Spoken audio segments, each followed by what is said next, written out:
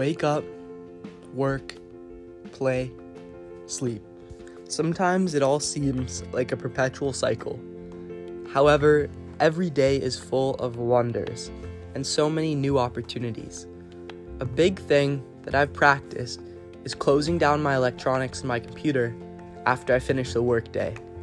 And whether that means it's 9 to 5 or an altered day because we're working from home, I think it's important to set aside time and schedule your life in a way that you can have balance in what you do, physically, mentally, emotionally, and make sure that you're getting time to catch some rays of sunshine, some waves, whatever it may be, whatever you might love.